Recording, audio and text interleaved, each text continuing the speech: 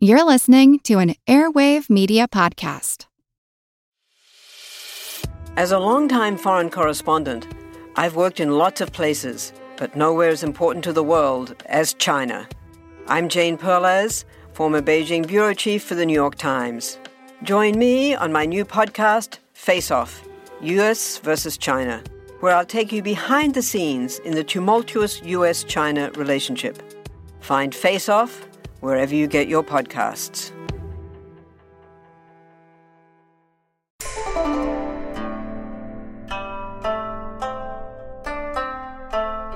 A UK cable on the Tiananmen Square Massacre from June 5th, 1989.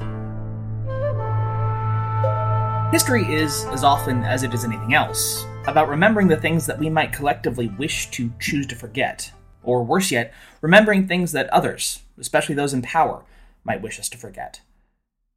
It's one of the main jobs of historians, and those who study history, to do their best then to not allow that to happen, to ensure that even if history is ultimately written by the winner, that they're at least not allowed to burn all the books or bury the scholars in opposition.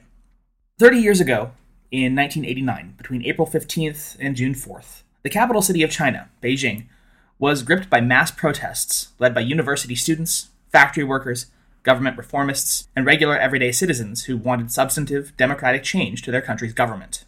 But on June 4th, after weeks of buildup, the world watched in horror as the Communist Party of China, led then by Deng Xiaoping, Li Peng, and Yang Shekun, among others, as anti-reformist hardliners within the party, ordered that the People's Liberation Army and the People's Armed Police be sent in to the center point of the month-and-a-half-long protest, the open square in front of the ancient Forbidden City main gate, called Tiananmen, or the Gate of Heavenly Peace, to break up what they viewed as a dangerous anti-party activity by force. The results were as tragic, horrific, and unforgettable as could be, with images and video of the brutal crackdown sent across the world. Yet for much of the subsequent 3 decades, the ruling party of China has enforced increasingly stringent measures on its own populace to limit and even to erase entirely the memory of June 4th, 1989, from the collective memory of the Chinese citizenry. Yearly, the already stringently censored internet within China is locked down even further, and sensitive terminology is heavily monitored and deleted off of social media. People deemed dissident or troublemakers are put under observation and even arrested and tortured. Even when foreign websites such as Google and Wikipedia were allowed to operate within China, they were unable to return any results on the date or the protests themselves. But in spite of what the party might wish, neither the world nor the Chinese people have forgotten. There is too much evidence, too many people who saw it with their own eyes, as well as the images and video in living color broadcast on television, via radio, and via telegram.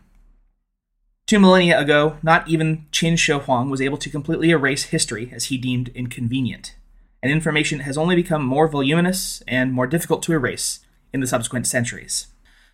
So today I'm trying to do my small part in ensuring that what must be remembered is. Therefore, in full and without further ado, the UK cable on the Tiananmen Square Massacre, 1989, by Alan Edwin Donald. Confidential. From Peking.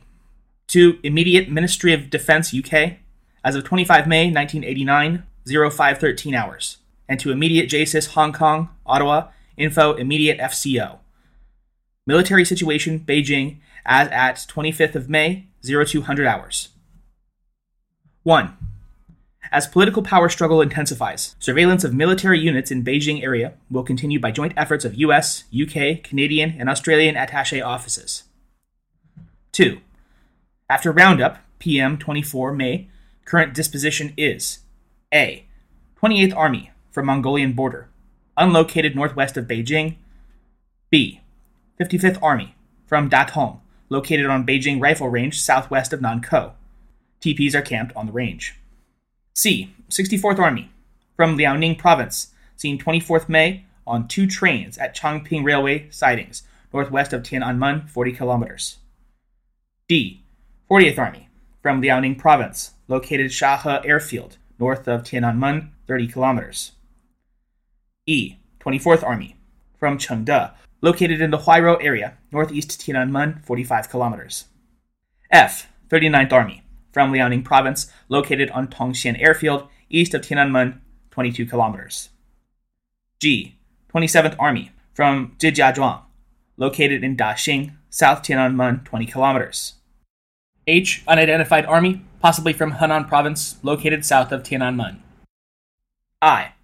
63rd Army, from Shanxi province, unlocated southwest of Lianxiang, southwest Tiananmen 30 kilometers.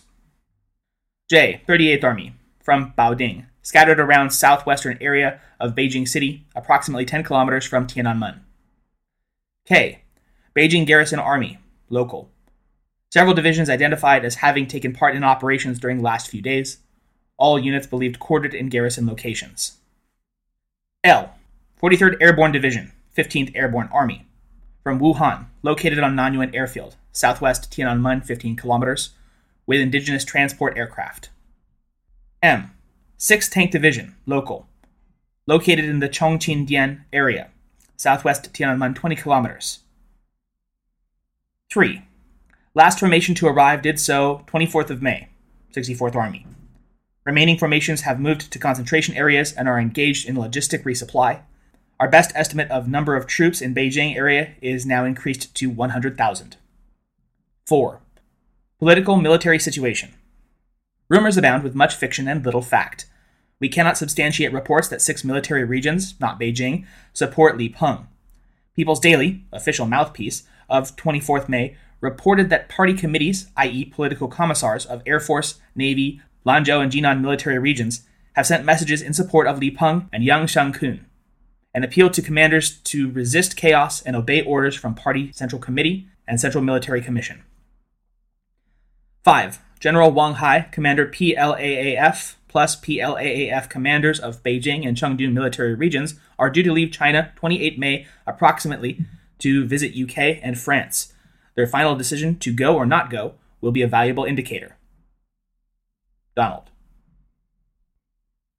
End of first message.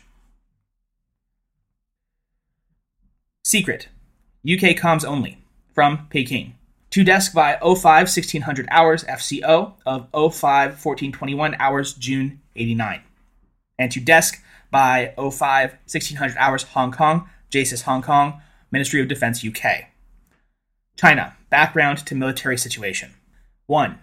Name redacted. He has been passing on information given him by a close friend who is currently a member of the State Council.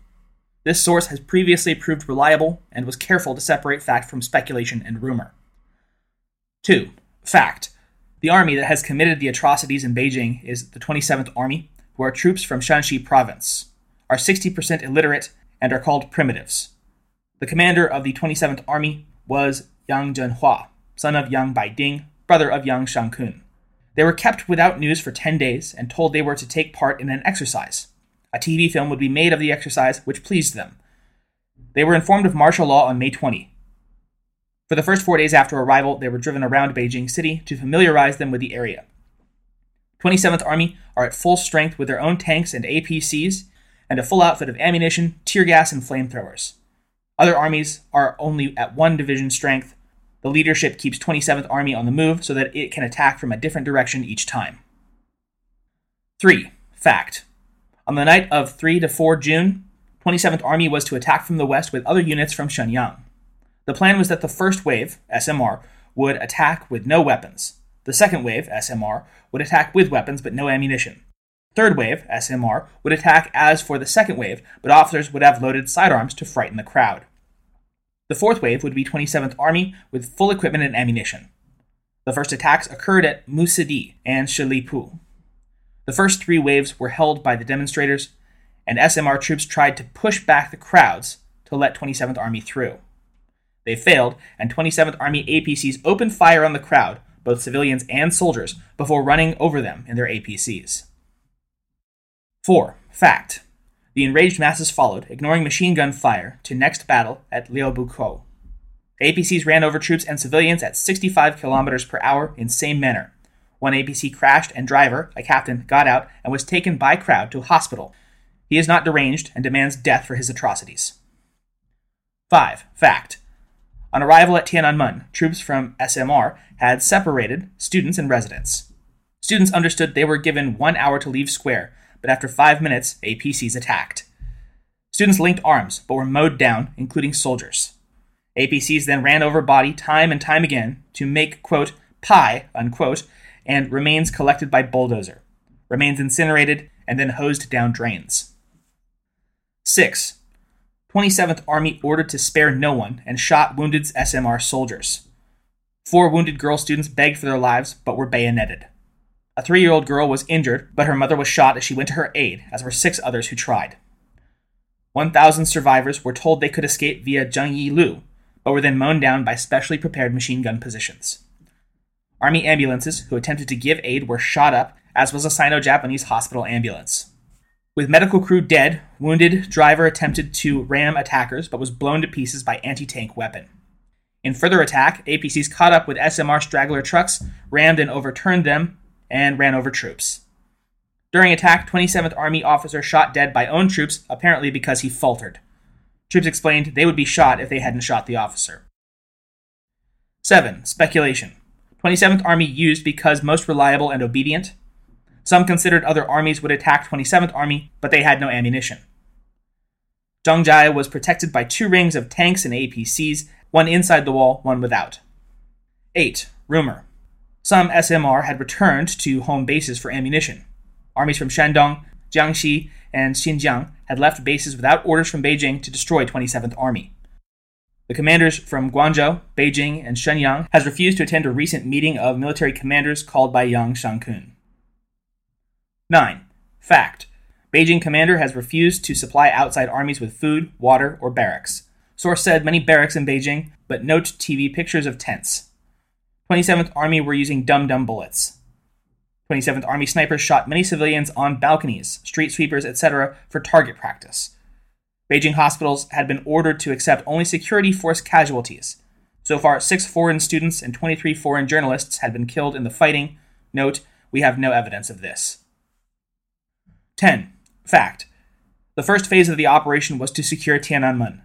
The next phase would be to control major roads and intersections and move outwards from center. This would start within 2 days. 11. Fact. Yang Shangkun and Deng Xiaoping were very close friends.